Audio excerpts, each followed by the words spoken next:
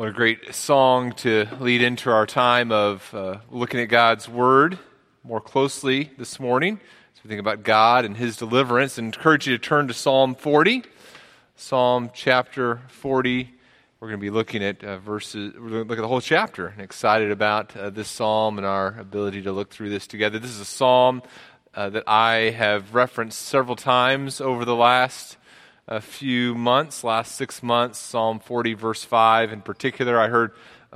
I listened to Blake's message while I was gone, and I heard him reference Psalm 40, verse 5, and I'm like, oh, hey, careful, Blake, don't say too much, because I'm going to be preaching on. Then I realized that I had heard someone else teach on this, and that's where I got the idea in the first place. And then the very title this morning, a psalm for Eeyore, I got that from my friend Doug Van Meter. So I'm kind of stealing some things this morning.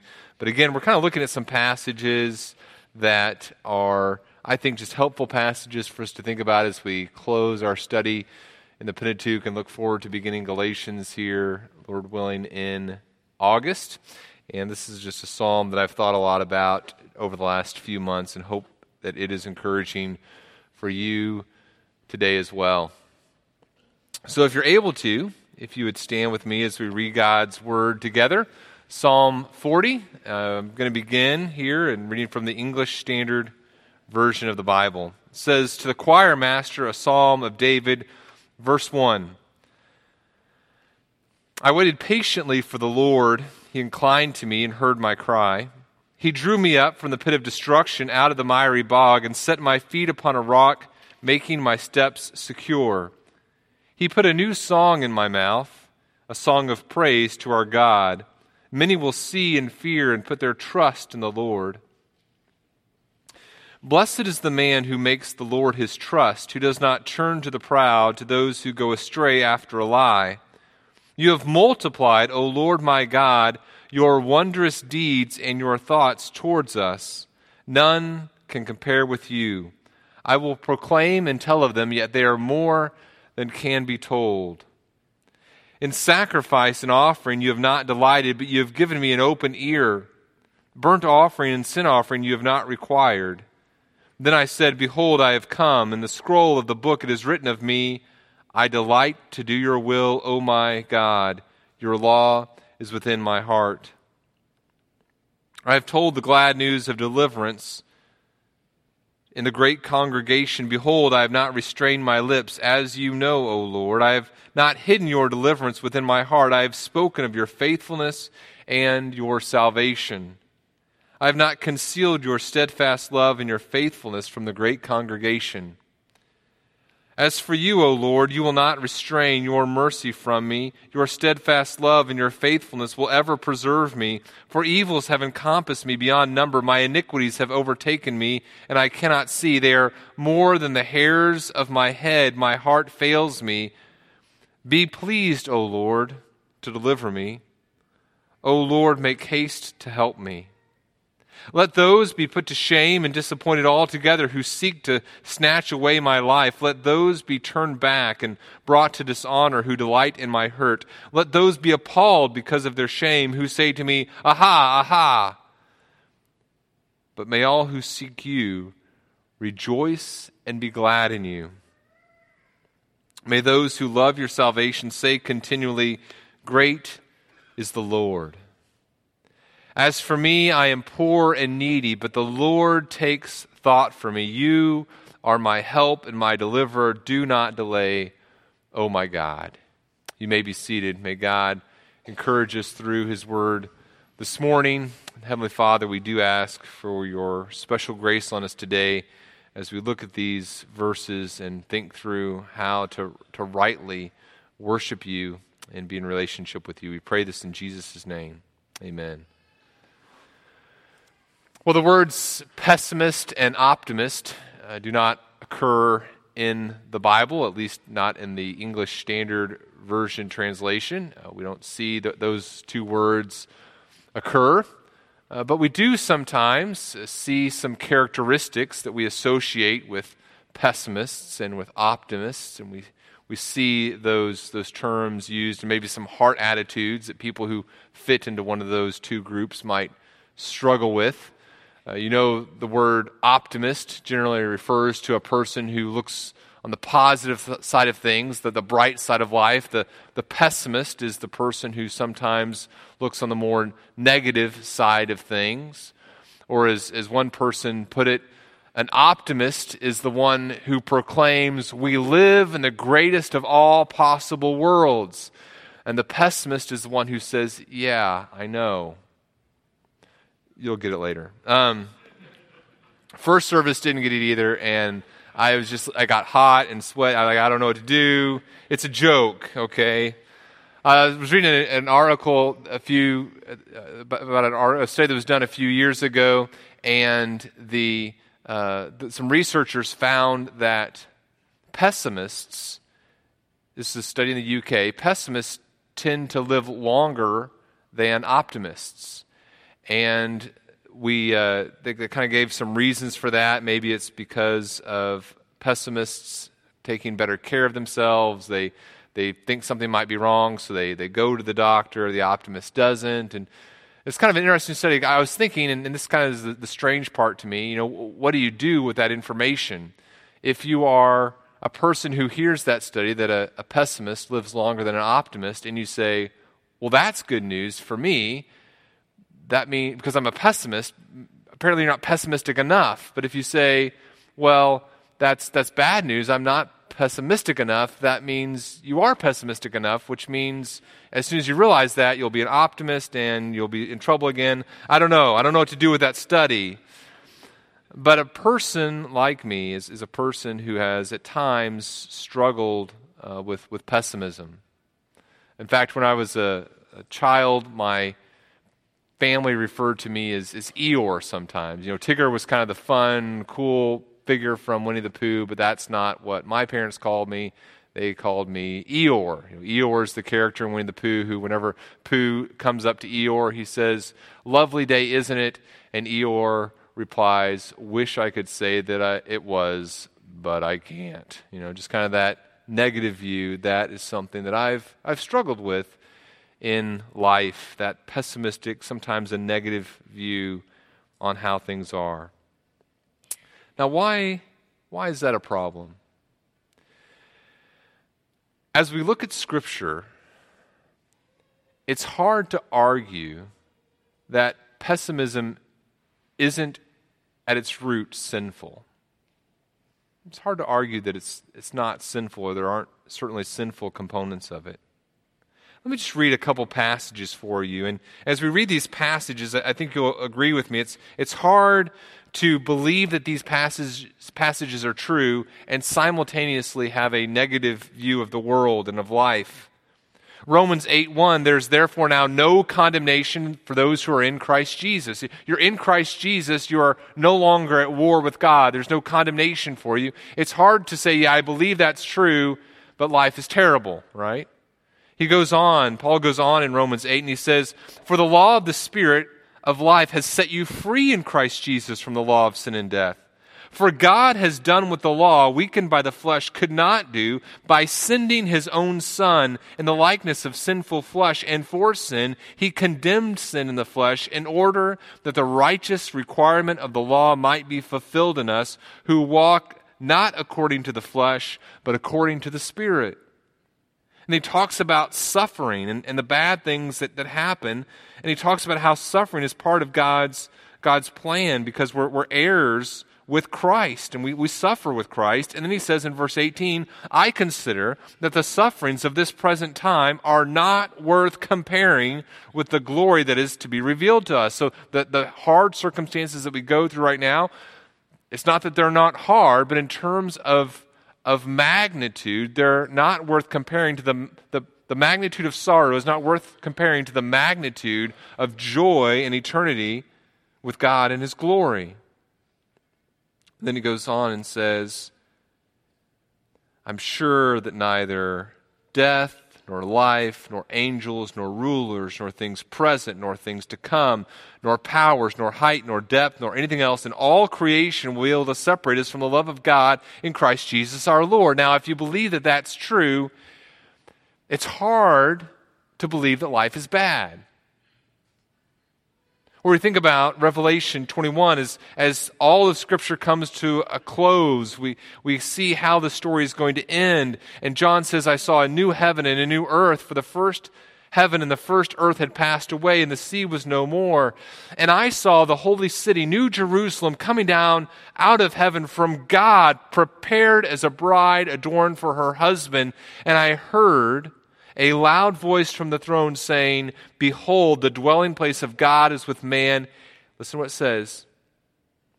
He will dwell with them, and they will be his people, and God himself will be with them as their God. He will wipe away every tear from their eyes, and death shall be no more. Neither shall there be mourning, nor crying, nor pain any more, for the former things have passed away. That's our future. Now, that's how the story ends.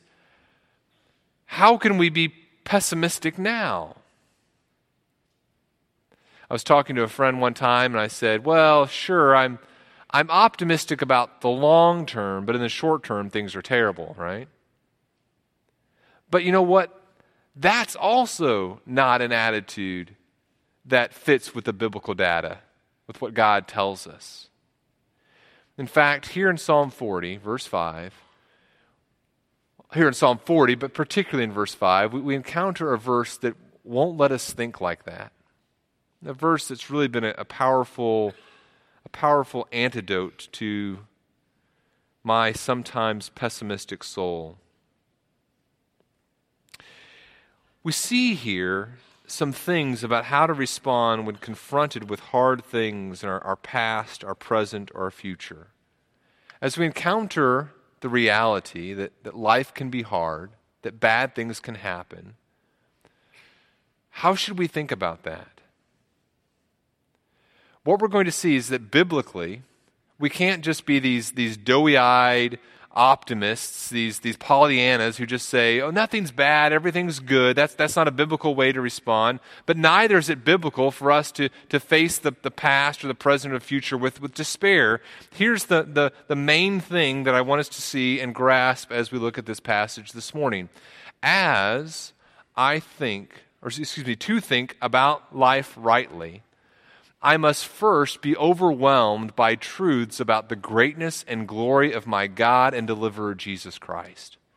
So in other words, for me to process life correctly, for me to think about the past and for me to think about the present and for me to think about the future correctly, for me to understand rightly how to view events that have taken place in my life and will take place in my life and are taking place right now, for me to process that correctly, it doesn't mean that I ignore evil. It doesn't mean I say, well, the things that happened in the past, they weren't bad. I overreacted. I don't have some sort of naive optimism about things that happened in the past. I don't have some naive optimism about things that are going to happen in the future, but neither, as I focus on the past or the future, do I think about those things outside the context of who God is. For me to process life rightly, I first, what needs to happen to me first is I need to be overwhelmed by some things. God wants me to be overwhelmed by some truths about His greatness and His glory, the greatness and the glory of my God and my great deliverer, Jesus Christ. That needs to happen to me first, and then I can look rightly at the past, at the present, at the future. So we're going to think about that. We're going to think about that in context of the past. We're going to think about that in context of the future. We're going to spend more time talking about the past, and then some of those things we talk about will apply to the verses that deal with the future and the present. But let's first of all talk about the past. Verses 1 through 10. When I think about my past, this is the thing I want us to think about together. When I think about my past, I respond with praise as I'm overwhelmed by the reality of God's deliverance. When I think about my past, we're going to see this in verses 1 through 10, I need to respond with praise as I'm overwhelmed by the reality of God's deliverance. Now again, I'm not ignoring bad things that have happened, but I'm also not focusing on the evil itself. There is deliverance. There's deliverance from something, but I'm thinking about God and His character. Now there's kind of 4 sections of these first 10 verses, and the psalmist is describing his past, and he's describing his reaction to his past. And it says as we begin here that this is a psalm of David. It's David writing these things that have taken place in his life, and he's thinking about them. Now, David had a past. He'd had some rough things take place in his life, to put it mildly, right? It seems that at times in his life he was marginalized by his family. Remember, there's that time where Samuel tells Jesse, David's father, hey, gather your sons. And so Jesse gathers 7 of David's brothers. He brings them to Samuel, but he doesn't even think to bring David.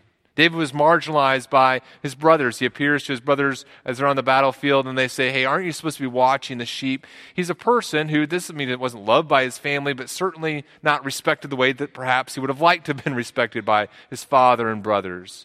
He was a person who faced a lot of external problems. Saul wanted to kill him. Saul, his king, and then Saul, his father-in-law, wanted to destroy him. Saul sent him on missions, hoping that he would die.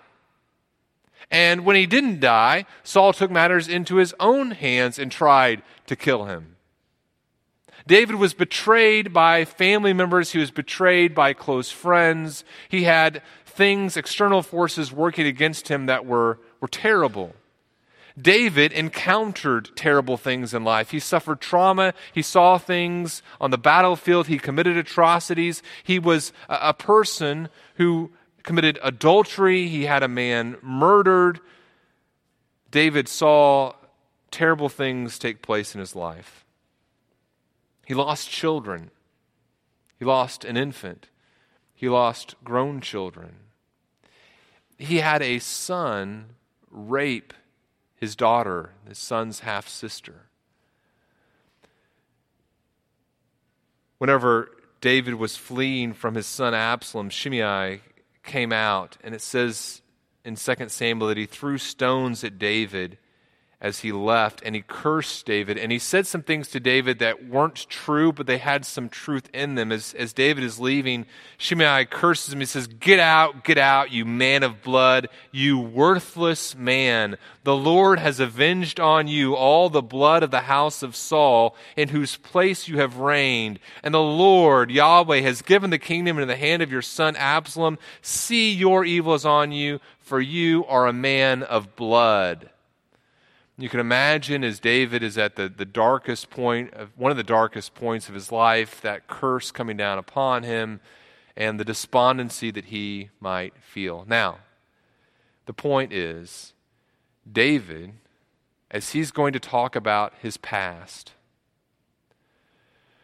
could have dwelled on some terrible things. And in other Psalms, by the way, it's not bad to talk about the bad things. In other Psalms, David does kind of deal with some of the terrible things that have happened in a different way, but always there's a dominant theme. And the dominant theme, this is very interesting, the dominant theme isn't the evil. Although it's there. He's not pretending like the evil isn't there. That's not the right response.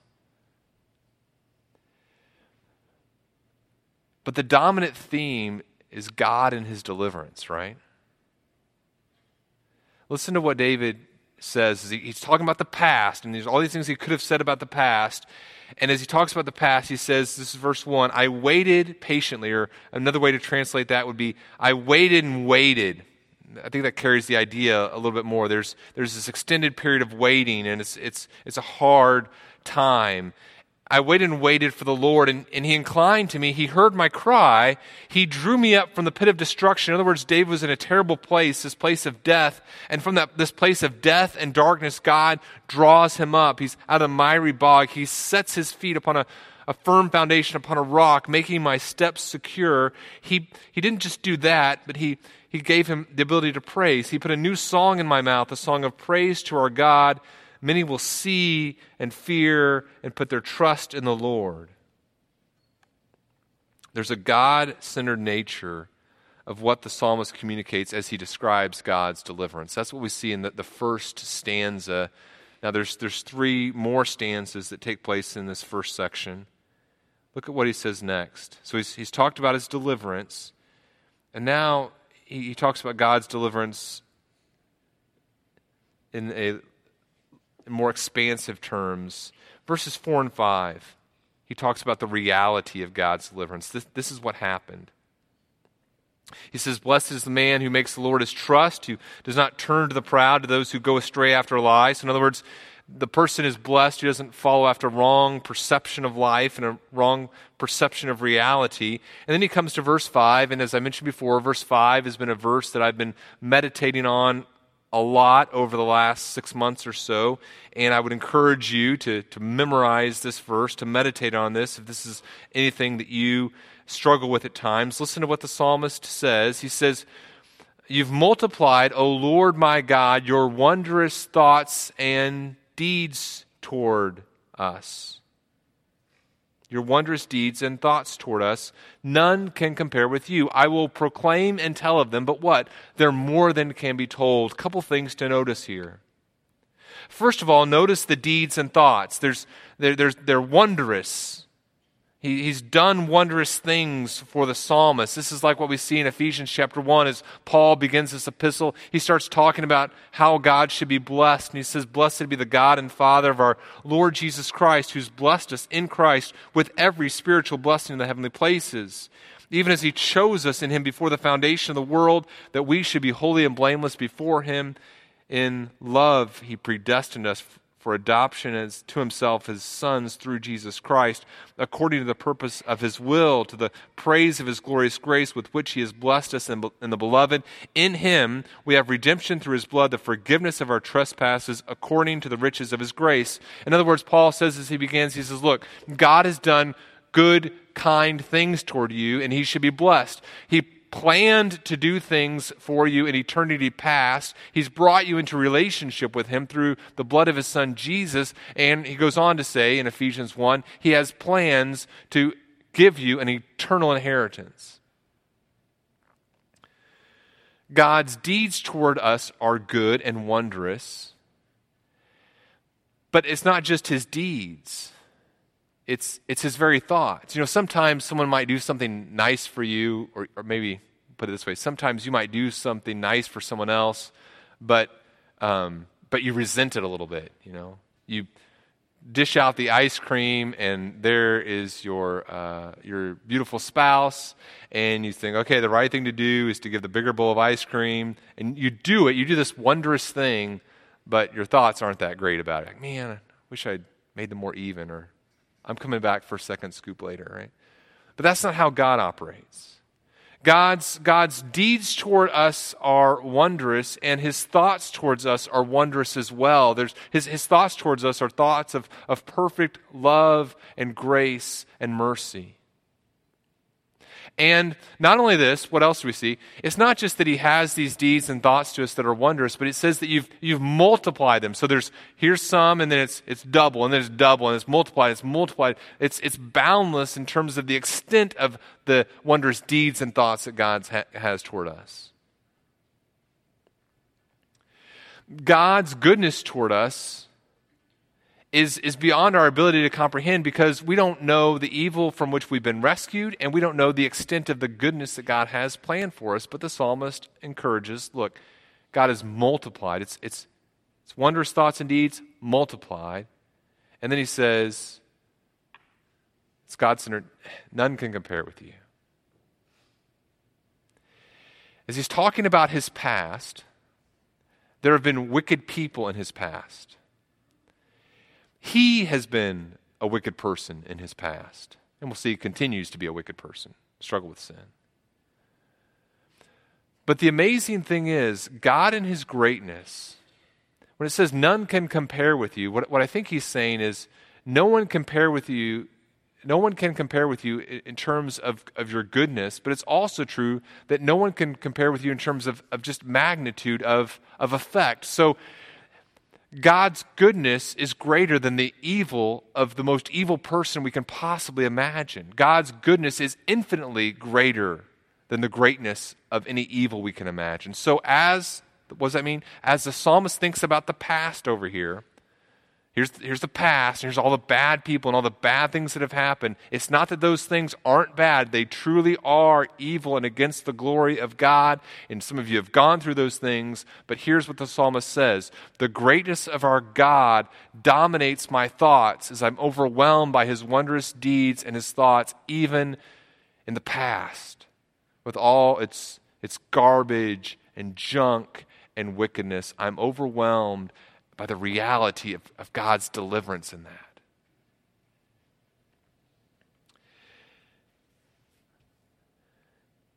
Just pause and contemplate on that, right? This verse. He says, I will proclaim and tell of them, yet they're more than can be told. And we've talked about this before. You've heard me talk about Psalm 40, verse 5. It means that I could start right now and I could say, let me just talk to you about the great things that God has done, and it could consume the rest of the sermon, and then we could go on next week and next week and next week. I could have like my sermon series for the rest of my life just on God's wondrous deeds and thoughts toward us, and then we could all die, enter into eternity, and keep going and never reach the end. Now, if that's true, what does that mean about my speech and the things that come out of my mouth? I don't think it's wrong to talk about hard, negative things. We need to do that. But what it means is that the dominant theme of my speech needs to be on God and his greatness.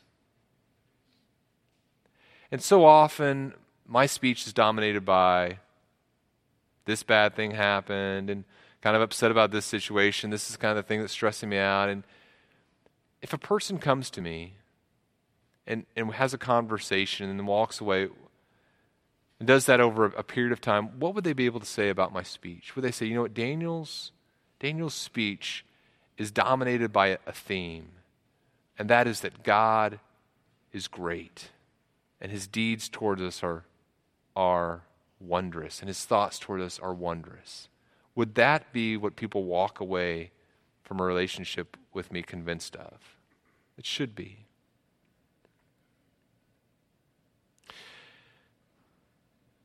So he's talked about, so we're talking about the past. When I think about the past, I need you to respond with praise. I'm overwhelmed by the reality of God's deliverance.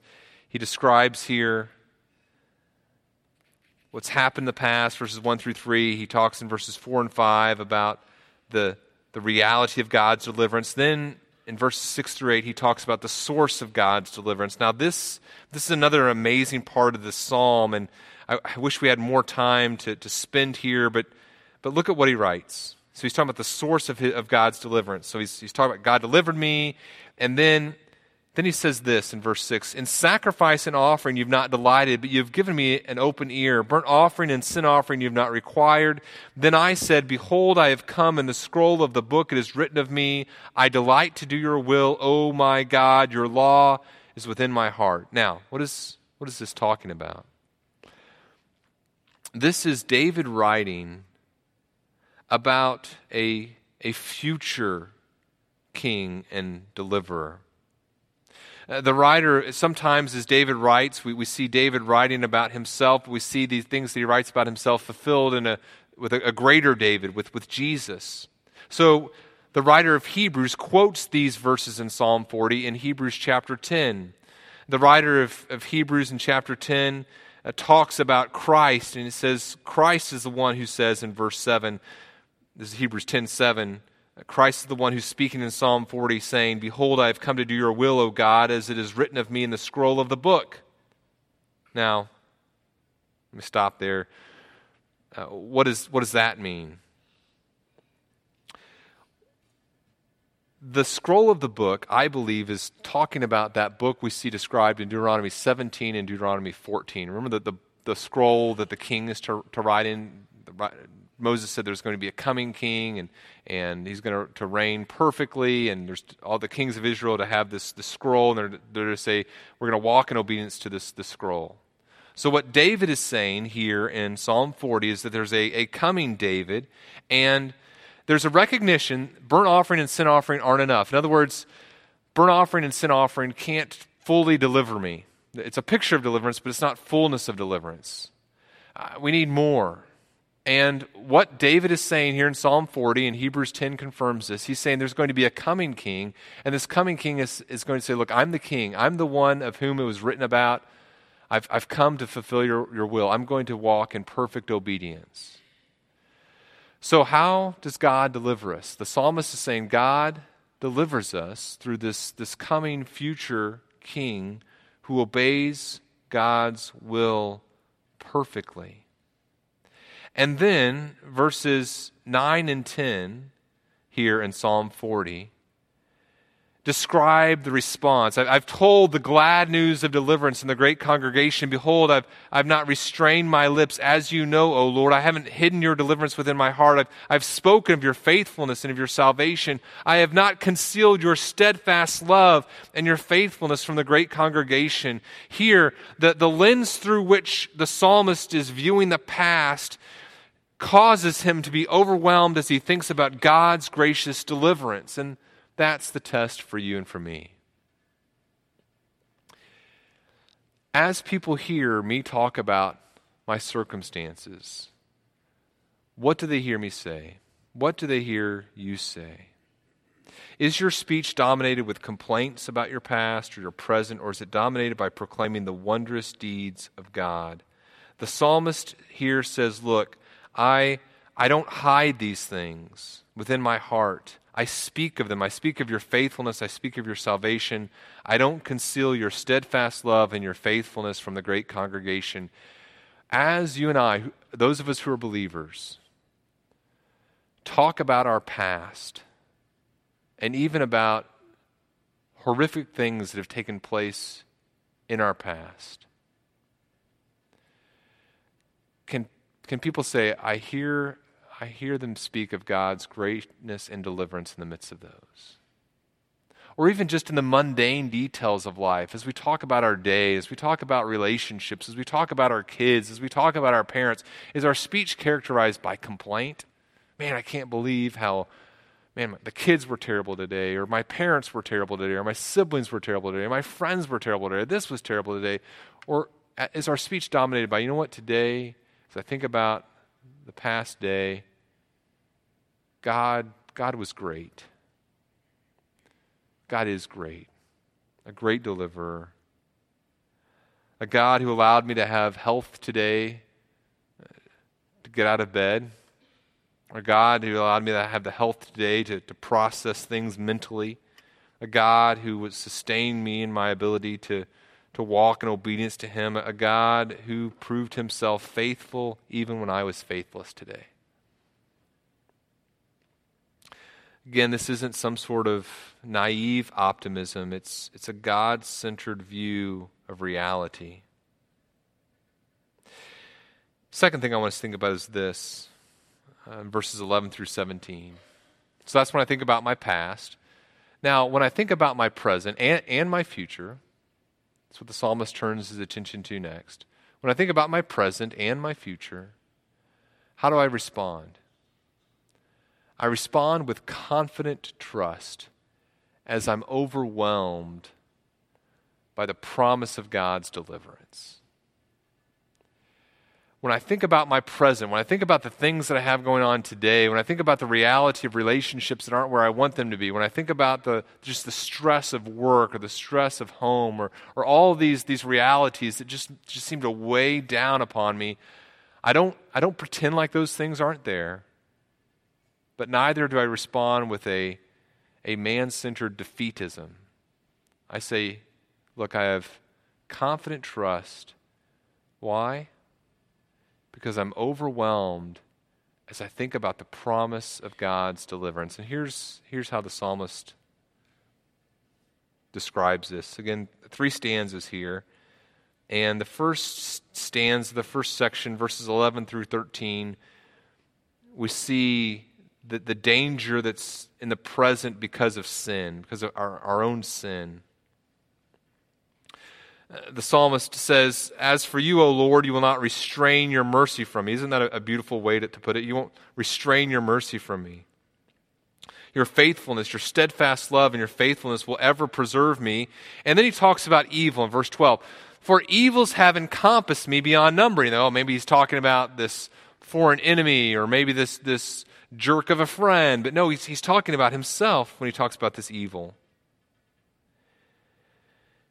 My iniquities have overtaken me.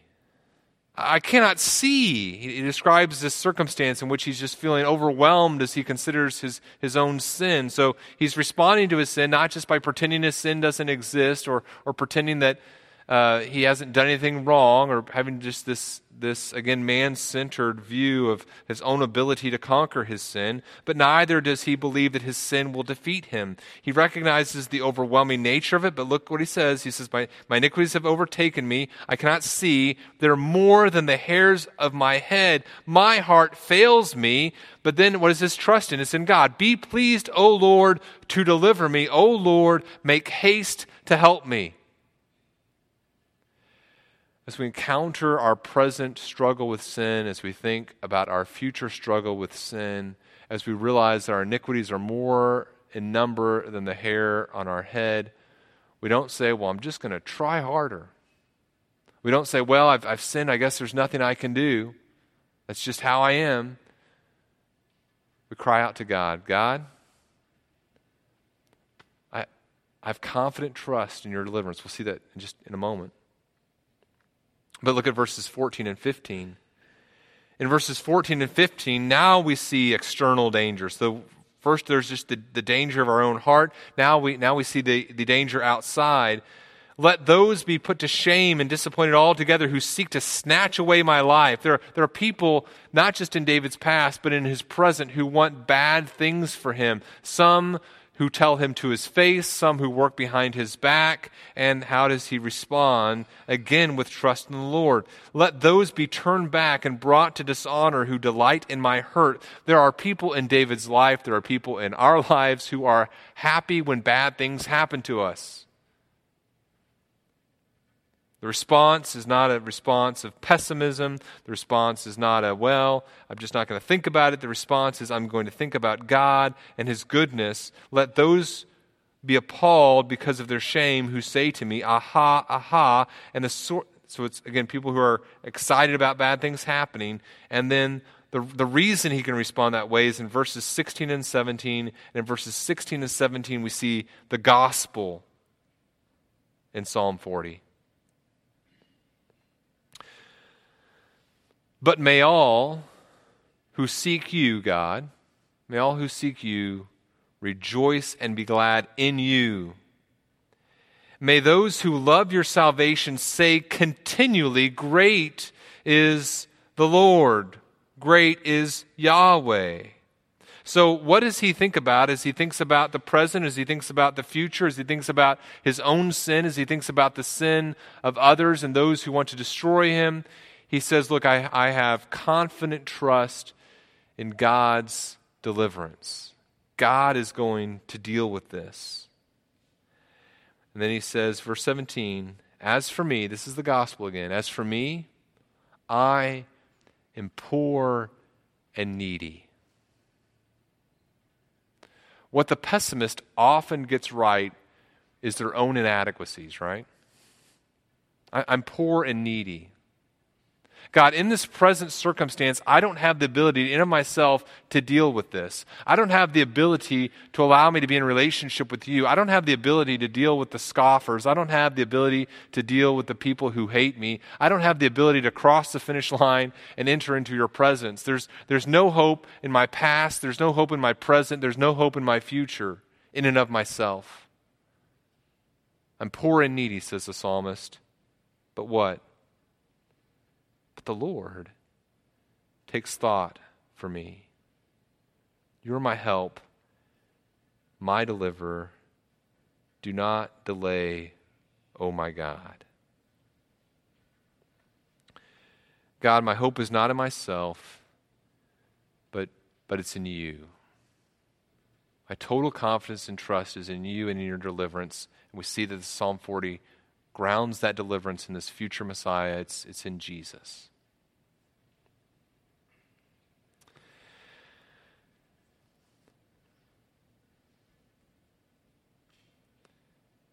Romans 8 describes the hope that we have. He says, if this is 8:25, but if we hope for what we do not see, we wait for it with patience. Likewise, the Spirit helps us in our weakness, for we do not know what to pray for as we ought, but the Spirit himself intercedes with us with groanings too deep for words. And then he goes on in verse 28 of Romans 8, we know, and then again, this is a God-fueled joy, not a man-centered pessimism or a man-centered optimism. We know that for those who love God, all things work together for good for those who are called according to his purpose. For those whom he foreknew, he also predestined to be conformed to the image of his Son, in order that he might be the firstborn among many brothers. And those whom he predestined, he also called. And those whom he called, he also justified. And those whom he justified, he also glorified. What then shall we say to these things? If God is for us, who can be against us? What do we see there? We see that God, in his goodness, before the beginning of time, had a plan for us. Now he's bringing that plan to fruition in our present, and he's going to continue to work toward it in our future. It's hard not to be overwhelmed at times by the hard circumstances, by the pain. Eeyore is not just a funny Disney character for some of us. For some of us, it's a ever-present temptation to not think rightly about the world in which we live. The right response to the world is not to say, well, evil doesn't exist, or hard things haven't happened, or hard things aren't going to happen, or everything is good, and our relationships are all sweet and awesome. The right response is to look at the totality of our life and say, okay, I'm going to view this, and the first thing, before I think about the bad, before I think about anything else, before I think about me, before I think about others, I'm first going to think about God. And I'm going to be overwhelmed by my thoughts about him and his goodness, and his deliverance, and his plans for me in the past, the present, and the future. Brothers and sisters, God would not have us view our circumstances negatively. He desires us to be overwhelmed by his goodness toward us. He doesn't want us to be like the child who receives good thing after good thing, candy after treat, after nice thing, after good thing, and says, okay, well, what now? What have you done for me lately? He desires us to be his children who receive the fullness of joy from him, who receive his Son and his love and his eternal protection of us. And he wants us to be consumed with joy in him. For the psalmist, there's a God-centered hope, both as he considers the past, as he considers the future. For the psalmist, the cup isn't half full or half empty. It's overflowing with the goodness of God. And in him there is joy forevermore. How do I combat the sin of looking at reality wrongly? Well, to think about life rightly, I first must be overwhelmed by truths about my great God and deliverer, Jesus Christ. Let's pray. Father, we thank you for your goodness. We thank you for your love for us, and we pray that you would help those of us who are struggling this morning with great sorrow, with hurt, or just a general feeling of not responding rightly to life. Give us joy in you. Help us today to think about you and your love for us and your kindness toward us, your wondrous deeds and thoughts toward us. And may we respond with the psalmist today, none can compare with you. We pray this in the name of your Son, Jesus. Amen.